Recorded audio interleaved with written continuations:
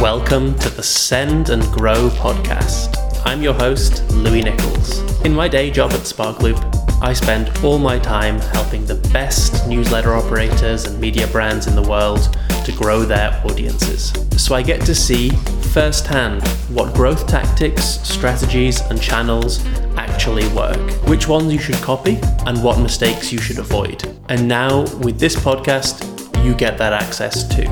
Every week, I sit down with a different guest, from industry experts to successful operators, and we go deep on the stuff that you need to know so you can become really effective at growing and monetizing your email audience. Today, I'm joined on the pod by Ryan Carr. Listeners may know Ryan as the former growth lead for The Hustle's daily newsletter. Now, he's the founder of Blakely Digital, an agency he founded to help newsletters grow their audience and revenue. Ryan, I am super excited to chat about what's working for you and your clients when it comes to newsletter growth in 2023. But first, how did you end up in the world of newsletters? So I started kind of in the newsletter world because I was working growth at The Hustle. So basically leading acquisition for the daily newsletter, and then Trends, which was brand new at the time, had just launched when I joined. So really had a cool opportunity to be on the ground floor as one of, the first big newsletters out there started to monetize through premium subscription. So got a lot of experience in both growing a free list, growing a premium list, and then was at The Hustle all the way through the HubSpot acquisition, stuck around at HubSpot for about a year, then wanted to get back into startup world. And while I was working as head of growth at a different startup, basically found an opportunity to start consulting with newsletters as this whole ecosystem has really opened up over the last couple of years. And so now that's what me and my team do.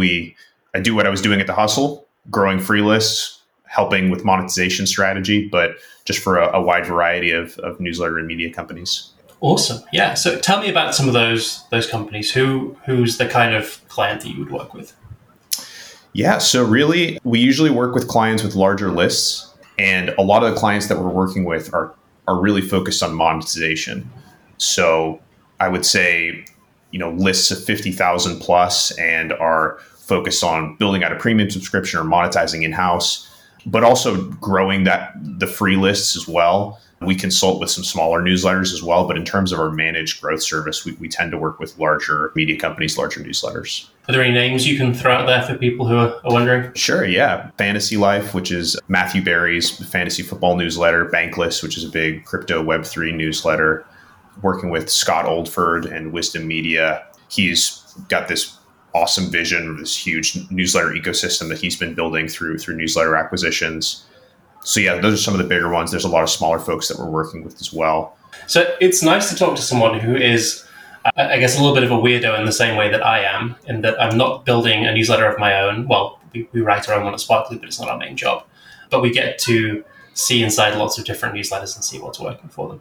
So a question I always like to ask when I meet someone like that is, you see inside all these different successful newsletters. They're all different in their own unique and wonderful ways. What do you think they have in common that makes them all successful? What's like the common thread that they have between them? I mean, the easy answer is good content. Like, really, that enables growth more than anything else. You can add people to a list. You can have great ads. You can have a great diversified growth channel mix, but you're not going to grow in the ways that count, retaining subscribers, organic growth that just comes from word of mouth and people sharing it, whether you have a referral program or not, just kind of the natural growth that occurs when you're writing good content. Essentially what you're selling at the end of the day, or what you're providing to people, is content and information. So I find that the newsletters that I really enjoy working with, and the newsletters that just grow the fastest and work the best, are those that really put an emphasis on the quality of their content. Sure. And what does that look like? Is that something that is inherent? Is that something that can be changed and learned, I guess? What does quality content mean, I guess? So curation is a big trend nowadays. And so I think that people that are really plugged in to the niche that because a lot of people nowadays are saying, oh, this is a cool and maybe a profitable space to get into, the newsletter space, but they pick a niche that they say, oh, well, I think this would be cool because it would be easy to grow, or I think it would be cool because it would be really easy to monetize, or there'd be a lot of sponsor interest. But I think where the good content comes from is it has to be something that the individual that's writing it or the team that's writing it is, one, really interested in, and two, really plugged into. I think like a genuine obsession with the kind of content that they're providing, or the niche that their newsletter is placed in. I think that really comes through. And then there are all sorts of structural components and formatting things that the best newsletters do right as well. But yeah, we happy to get into that as well. Yeah, I mean, let's talk a little bit about sort of, I guess, newsletters that are coming to you, especially on the growth side. They are presumably doing that because they're either struggling to grow themselves, or they think there's opportunities to grow faster, right? If they're looking to make a change, it means they're not quite doing it themselves, right?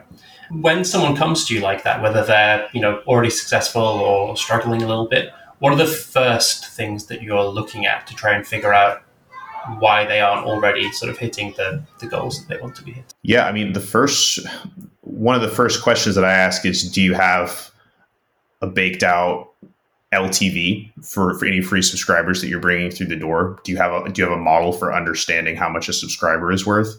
And if they don't, in a lot of cases they don't, we'll help build that model for them.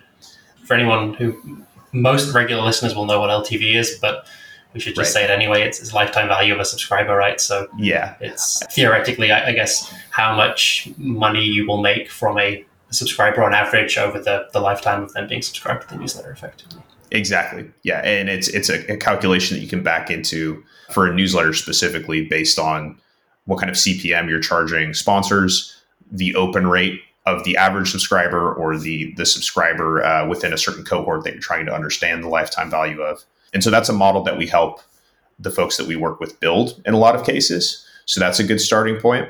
In a lot of cases, we've been growing organically. We've been growing using this one channel. We want to put some more fuel on the fire. We want to diversify the channels that we're growing through. And that's where we'll come in, help them build out those channels, manage those channels, optimize those channels. And then in a lot of cases, either be a thought partner and a strategic partner in better monetization. And that could mean, let's think through how you can better monetize this newsletter, this media asset that you have. Or you already have a way that you're monetizing. Let's optimize or build out a funnel to get more free subscribers to that premium membership, to the product that you're offering, et cetera. Awesome. Yeah, there's a couple of things I want to dig into there. But one question I always have is, I like how you focus on the LTV. At what point when someone comes to you, what LTV are you or is it even based on LTV that you would be saying, okay, let's focus on growth, or maybe, we should figure out some ways to monetize more effectively first before we start thinking about growth? What's the sort of cutoff point for you? What are you looking at there? Yeah, I don't know if there is a hard line. I haven't really approached it from the perspective of saying, hey, based on this data, I mean, unless they're just not monetizing at all, I think there are always ways. I mean, with the tools that are out there now, like, plug for SparkLoop, but with the tools that are out there now, like, you can basically set your CPA, right? And bring folks in at a cost that's most effective for you.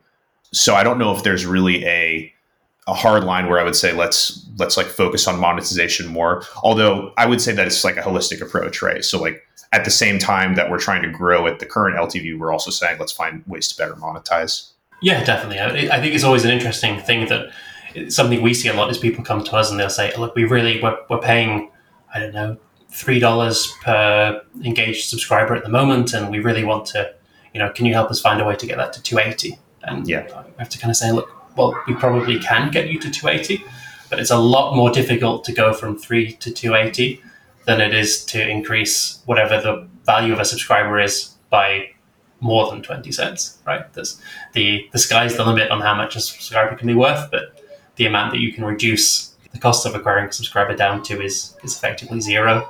It's a much smaller range of you have much less flexibility. Yeah. And especially, a lot of the clients that we're working with, like I mentioned, have bigger lists. So they're trying to scale spend. and it's really hard to stay in the neighborhood. A lot of folks use $2 as, hey, like $2 is where you should be to acquire newsletter subscribers on paid channels. You can get to $2 pretty quickly. You can get it under $2 pretty quickly, but when you're scaling to thousands and thousands of dollars a day in ad spend, you're going to have to find ways to either mitigate the increase in cost per subscriber or better monetize and make any difference in cost per subscriber worth it in the long run. For sure.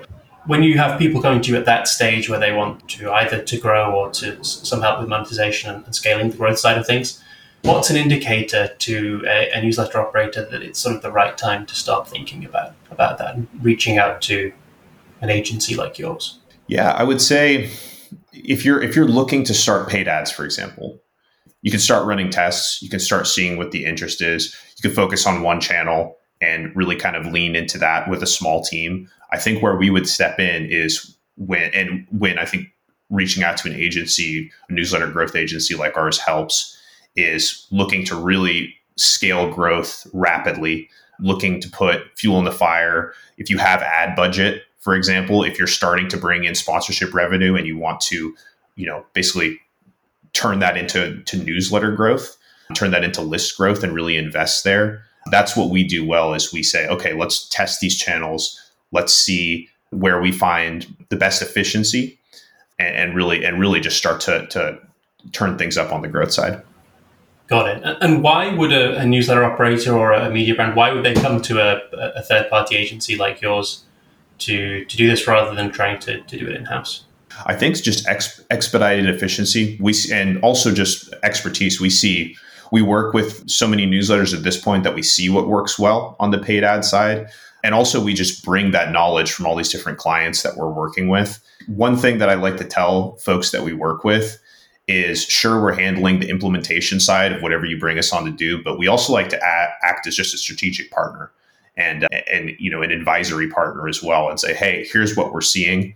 And it's fun for us because I get to work on some really interesting problems across all these newsletters and you really start to connect the dots across the industry when you're working in so many different verticals and niches. Well, what are some of those things that you are seeing working at the moment then? What are some of those things that you're sort of learning from the multiple clients on the growth side and implementing right now? What's like if you're in 2023, summer 2023, and you want to scale your newsletter growth on the free side, paid acquisition for your free newsletter, like what's the quick win? What's the first thing to do? If you're investing in paid acquisition, the channels that I would be testing now would be Facebook ads, which is the obvious one, kind of meta ads, Facebook, Instagram. But kind of more recently, I think Twitter ads has started to play a bigger role in folks' growth channel mix. That's something that we started testing with one client. We saw great results. We started basically bringing that knowledge of real efficiency to other clients. And now we've really started to scale up Twitter ads as part of our operations just within the agency.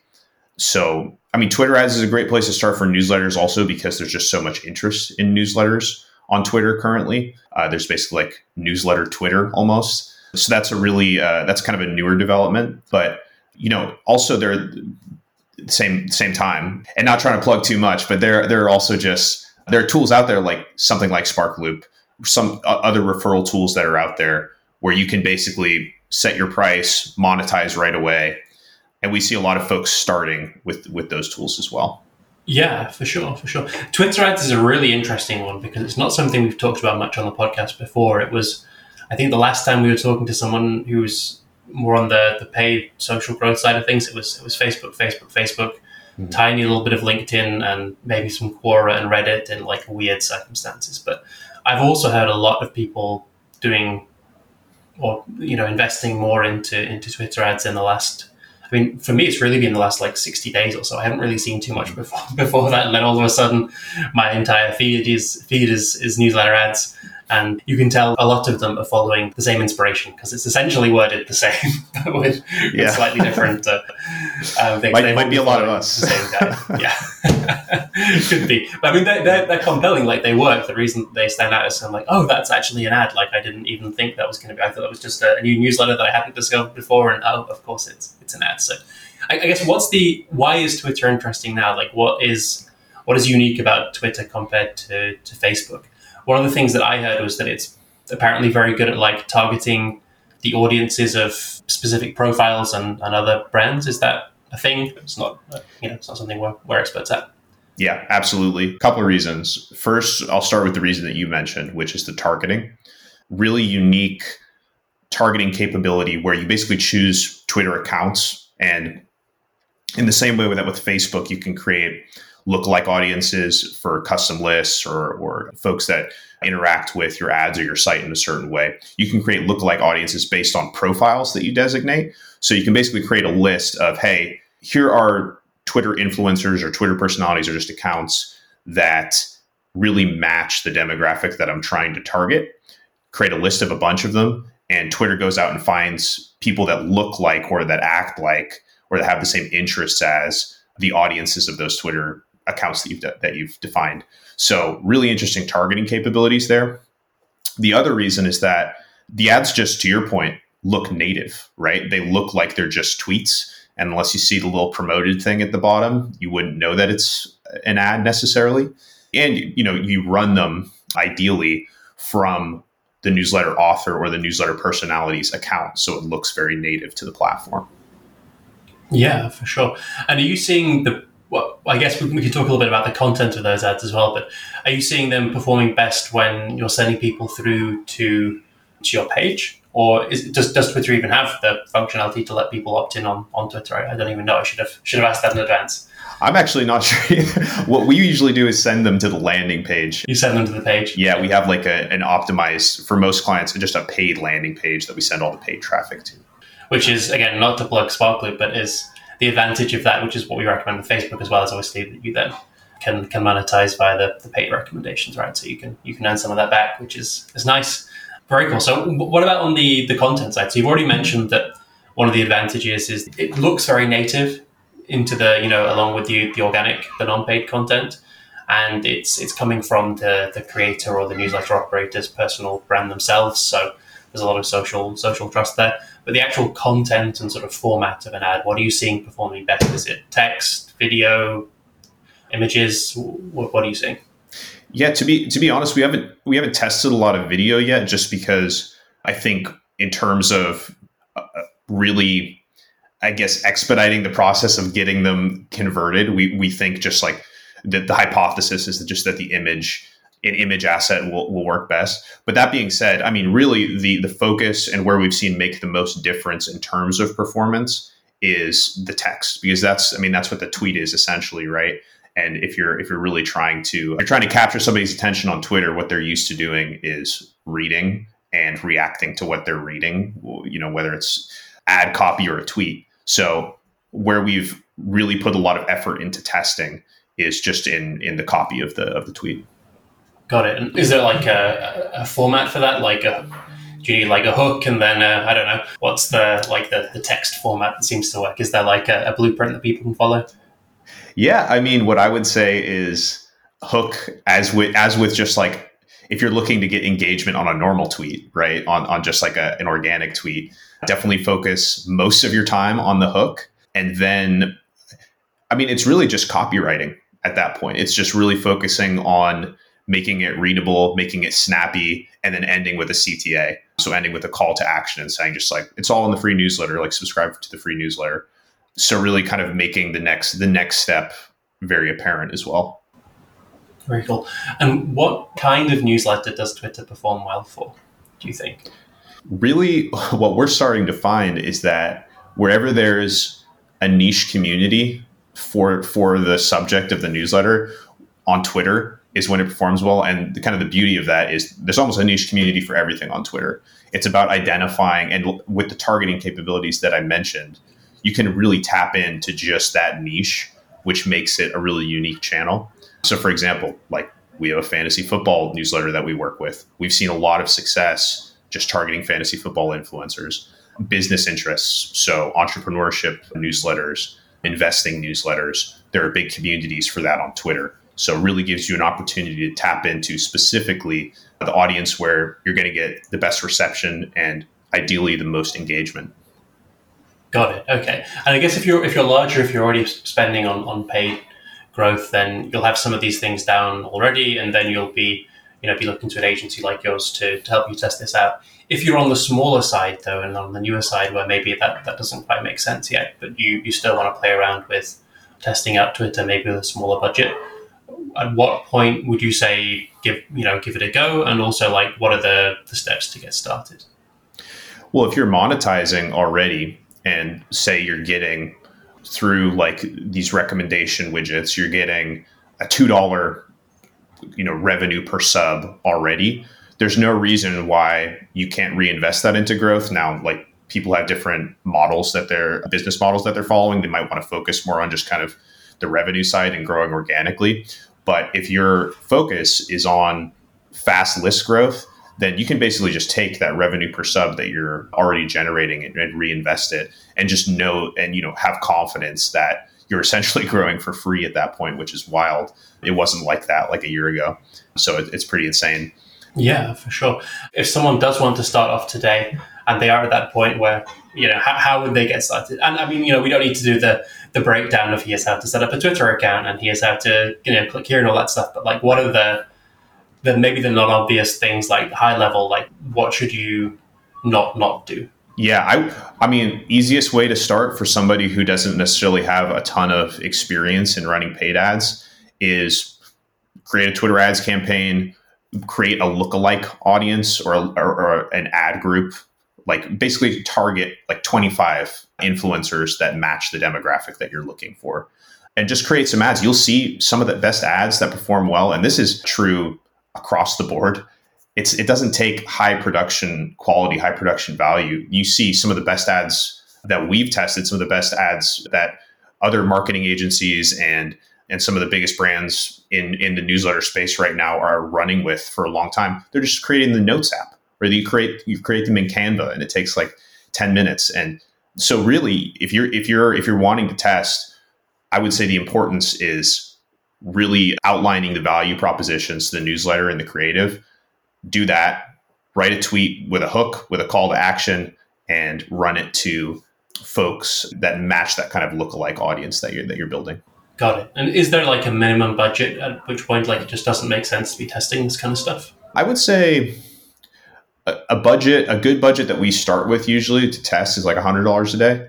You could test for less than that. Like, really, I mean, it's just about learnings. It's about how quickly, with a lot of these ad platforms, they have like a learning phase, and the faster you get out of that learning phase, the better results are. So if you starting at $100 a day, you'll get out of that pretty quickly. But yeah, that would be the only kind of delineator there, is you want to get out of the learning phase quickly. And I guess piggyback on from that, like, if you're talking to maybe a slightly smaller newsletter operator, like, what are some of the things that you're seeing working really well on the growth side for them at the moment? Yeah, I would say building organic distribution. So really focusing on consistent posting on Twitter, and also, recommendation tools, opting into tools like that, because those are the kinds of things that weren't necessarily available a while ago, or even very recently, to be honest, where you can just set your price and also monetize immediately. So I think more and more folks are leaning into tools like Sparkloop and similar recommendation widgets, and really starting there with growth. But I would say just like building an organic presence is probably the most important, because then you get a highly engaged list and kind of evangelists, right? You get folks that are your day one fans and came to you organically. Yeah, for sure. And what are some of the most common mistakes that you're seeing people making on the growth side of things? It's a good question. Well, let's open it up, not even on the growth side of things, just newsletters generally. Like, what are the mistakes you're seeing people making? They're coming to you and you're going, oh, why? Yeah, I would say, and this kind of goes back to what we were saying prior, which is really thinking that it's as simple as just like, putting very little effort into writing something and sending it out to people and growing as cheaply as possible, not focusing on engagement. Like, engagement metrics are something you should always be keeping a very close eye on, because as a lot of your listeners will know, and I'm sure it's just deliverability is just like a killer for email-based businesses if it goes wrong. Especially coming into this space now, it's easy to be hyper-focused on the numbers and kind of the sexy metrics of list size, growth rate, but really focusing on the basics and making sure that you're investing time into creating good quality content that people are actually going to stick around for. You can bring as many people on the list as you want with nice looking ads that convert well. But if they're not sticking around, if you're not retaining them, your list isn't going to grow anyway. How important are you finding for the last part? How important are you finding like welcome emails and welcome sequences for that? Do you spend a lot of time on tweaking those, or do you have like a set thing that you recommend? Yeah, I think a welcome email is important, and it's particularly important in setting the tone for the email, right? I think it's a really cool opportunity to do that and start to build that relationship that leads to retention and to engagement. One thing that I recommend all clients do, and just really any newsletter, is immediately get them engaged with some of your most popular content. So give them an opportunity to hop in right away before they even start reading the email, give them kind of the greatest hits, and then even start introducing, not in like a really pushy salesy way, especially up front, but hey, if you're looking for something deeper, we have this premium newsletter as well. Check it out. We have a welcome offer that we give to new readers. So there are a lot of ways that you can utilize a welcome email outside of just increasing deliverability, which is what, the primary focus should be. But you can also increase retention. You can increase engagement. Yeah. Well, let's talk a little bit about premium newsletters, actually, because it's something we haven't covered in a while on the podcast. They were huge, and it was all everybody could talk about. What was that, 3-4 years ago, roughly?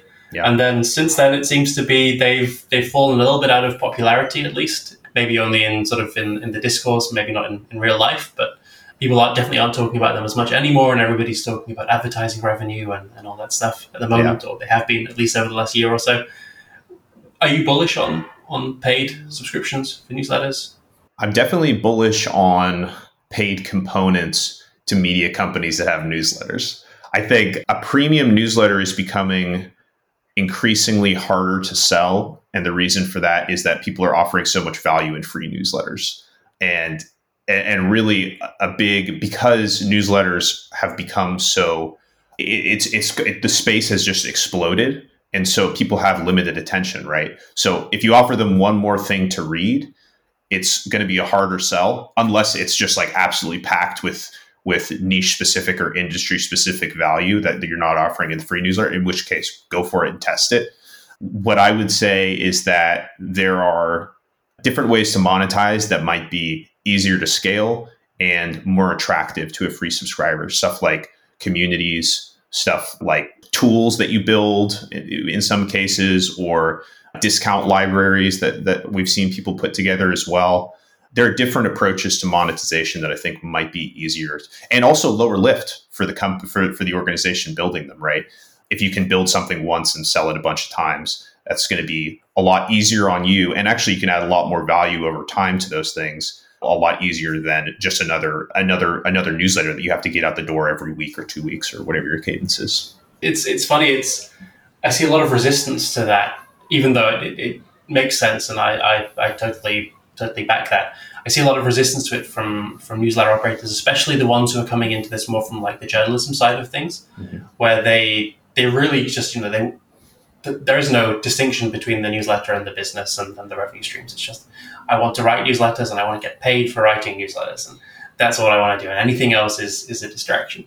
So how do you, well, I guess, what are some good examples of people who are driving paid subscription revenue from their audience, but not through a paid newsletter directly? I think Bankless is a good example. They have a great community that's specific to their premium membership. They've also added like a discount library and a bunch of tools that you can only access through their premium membership. So I think offering like a tool set like that, where there's a direct line from why you're signing up for the newsletter, the kind of content, the niche that you're interested in, and hey, here's all this value that we're providing. I think that works really well. Yeah, a lot of community-based. And hey, honestly, I've seen premium newsletters that work really well as well. I subscribe to some premium newsletters, and I think the differentiator is that the premium newsletter is almost the product at that point. Like it is the front-end product versus a free newsletter being the main focus. For example, there's this executive coach. Her name's Dr. Julie Gerner. She's a big presence on Twitter. She has a newsletter called Ultra Successful. I believe her free newsletter is basically like kind of curated links and tweets and things like that. And then to get the real content, it's a premium newsletter. I subscribe to that, and it's one of my favorite things that I read. So I think that, yeah, it's really dependent on where the focus is. If the free newsletter starts as the focus and kind of the main value driver, it's going to be harder to provide as much value as you might need to upsell them in a premium newsletter. Yeah, no, for sure. It's one of the funny things that I often say is that I think most people who have a paid newsletter, especially if it's not from a business, if it's from a personality, I think they often overestimate the, let's say, like the quantitative value of the content that's in the paid thing. And they underestimate how much people just want to support them and help them keep going effectively, right? They're like, I'm not necessarily paying this $10 or $20 a month for the actual, that one specific extra edition that I get each week that's paid. It's more so that you keep writing, and so that you know that I support you, and so that I get access to the community, and maybe so that you see that on Twitter, oh, it's one of my paid subscribers, and so on. And I think people don't quite, or they would maybe they would prefer to think, oh, it's all just because this one newsletter I write is so good that I'm getting paid for it. Yeah, it's almost like a Patreon model at that point, right?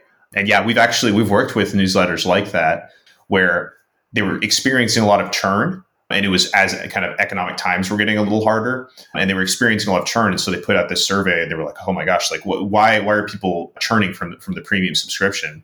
And the feedback they got back was, love supporting you guys, but like can't really afford the membership anymore. It had nothing to do with the quality of the content that they were putting out there. And ultimately, to your point, the reason why they subscribed didn't necessarily have anything with the quality of the content. It was more just, we love you guys. We love the free subscription. We want to support you and keep you in business. So yeah, we just want this thing to exist, right? Is a totally valid and I think underrated reason. So let's say we're talking about newsletter operators, and there are a lot at the moment who've been monetizing purely through ads and sponsorships and affiliates and stuff like that, where it's it's free for the audience and they're just doing it that way. If you were talking to someone like that who is considering adding in a paid component of some kind and doesn't quite know what that looks like yet, what would you be walking them through? Do you have like an approach you take to that? The questions you'd ask, what does that look like? I think it's going to be very niche specific in a lot of cases. And it also has to do with the capability of the client or the partner or the company. But I think I think this will be maybe controversial because a lot of folks say, you should build with the vision first. But if you don't have the vision necessarily, come up with like 5 or 6 ideas. And if you have an engaged audience, which you're going to need to monetize anyway, just ask your audience, put it out in a survey. We have a client that we're working with that just did this, and they were really leaning in the direction of one option where they were saying, I really think that this is what they want. And the feedback that they got was overwhelmingly for a different option. And so they built in that direction. Now they're seeing some success. A place that I would start if you have no idea is let's brainstorm some ideas that seem doable, seem feasible, that align with your audience, and let's pitch it to the audience and see, what would you most likely pay for? And I think that that'll translate to higher conversion rate from that free to premium. Yeah, I love that. So, we're coming close to the end. I want to be mindful of your time, but I do want to finish on 2 questions that I really like. And one of them is, again, we are slightly unique and weird in that we see a lot of different newsletters, and we see sort of what's happening with them. And we're obviously thinking about where trend's going in the future. So we really started at Sparkloop thinking about newsletters in probably 2018, 2019 was like the first time that I started really getting exposed to newsletters. And not really that much changed between 2019 and I want to say 2021, end of 21, really. Like the things that were working in growth at the beginning were still working pretty much at the end. And there were shifts happening, but it wasn't like, there wasn't anything new and really dramatic that was happening. And then in the last year, you've had free recommendations, paid recommendations, all kinds of different stuff that's just kind of exploded out of nowhere and has really just completely changed the game. Where do you think sort of the newsletter industry will be in, let's say, the end of 2024? So like 18 months from now. Man, I would say One thing that I'm seeing a lot of now, I mean, it's funny because you have this kind of unbundling that's happened with just all of these different newsletter niches, all these different creators. I think one trend that we might start to see is more roll-ups of newsletters, where people buy up newsletters and build media companies with, and basically kind of own properties from one niche or a variety of niches. So basically just kind of an almost rebundling of this unbundling that's occurred. That's something that we're already starting to see happen in a couple of ways, but I think it will start to accelerate in the coming years for sure. Interesting. Yeah, I mean, there are a lot of compelling arguments for that, right? Around the pooling of resources and newsletter operators not necessarily being experts in every different thing. And maybe it'd be very useful for them to have someone with a playbook who can go out and do that. And I mean, we've seen all kinds of different attempts at that, from Morning Brew bringing sort of creators in-house to Workweek, trying to take the opposite approach to, I mean, there are all different kinds of ones now. We have Every has their own sort of collective approach. And I know you work with Scott, who's doing some interesting stuff there in building out a little sort of group of media businesses. It's going to be an interesting time for sure. Absolutely. And then my last question, I guess, is, we've had you here for about 45 minutes or so now, and we've talked about all kinds of different things around newsletter growth and monetization, but you've been doing this for years and years. And I guess the one question I always like to end on is, what's a question that I should have asked you, but I didn't? Honestly, I think we covered a lot of ground, and I really appreciate kind of the thought that you put into your questions. And yeah, it's been great to meet you, Lewis. Awesome. Well, likewise. Ryan, where can people follow along with what you do? Where can they check out the agency if they are interested in maybe scaling up some growth and talking through monetization streams and stuff like that? Where can they get in touch? Absolutely. So on Twitter, I'm at Ryan_boat. That's at Ryan_boat on Twitter. I talk a lot about kind of the same stuff that we covered today, just newsletter growth and monetization. And then if you'd like to work together, you can either shoot me a DM on Twitter, or you can check out our website, which is www.blakely.studio. And the link is also on my Twitter there. So yeah, would love to speak to anybody that's looking to really scale up their newsletter growth. Awesome. And both of those links obviously will be in the show notes as well. Well, Ryan, thank you so much. It's been really great. Super interesting, especially the Twitter stuff. Really glad we had a chance to talk that through as well.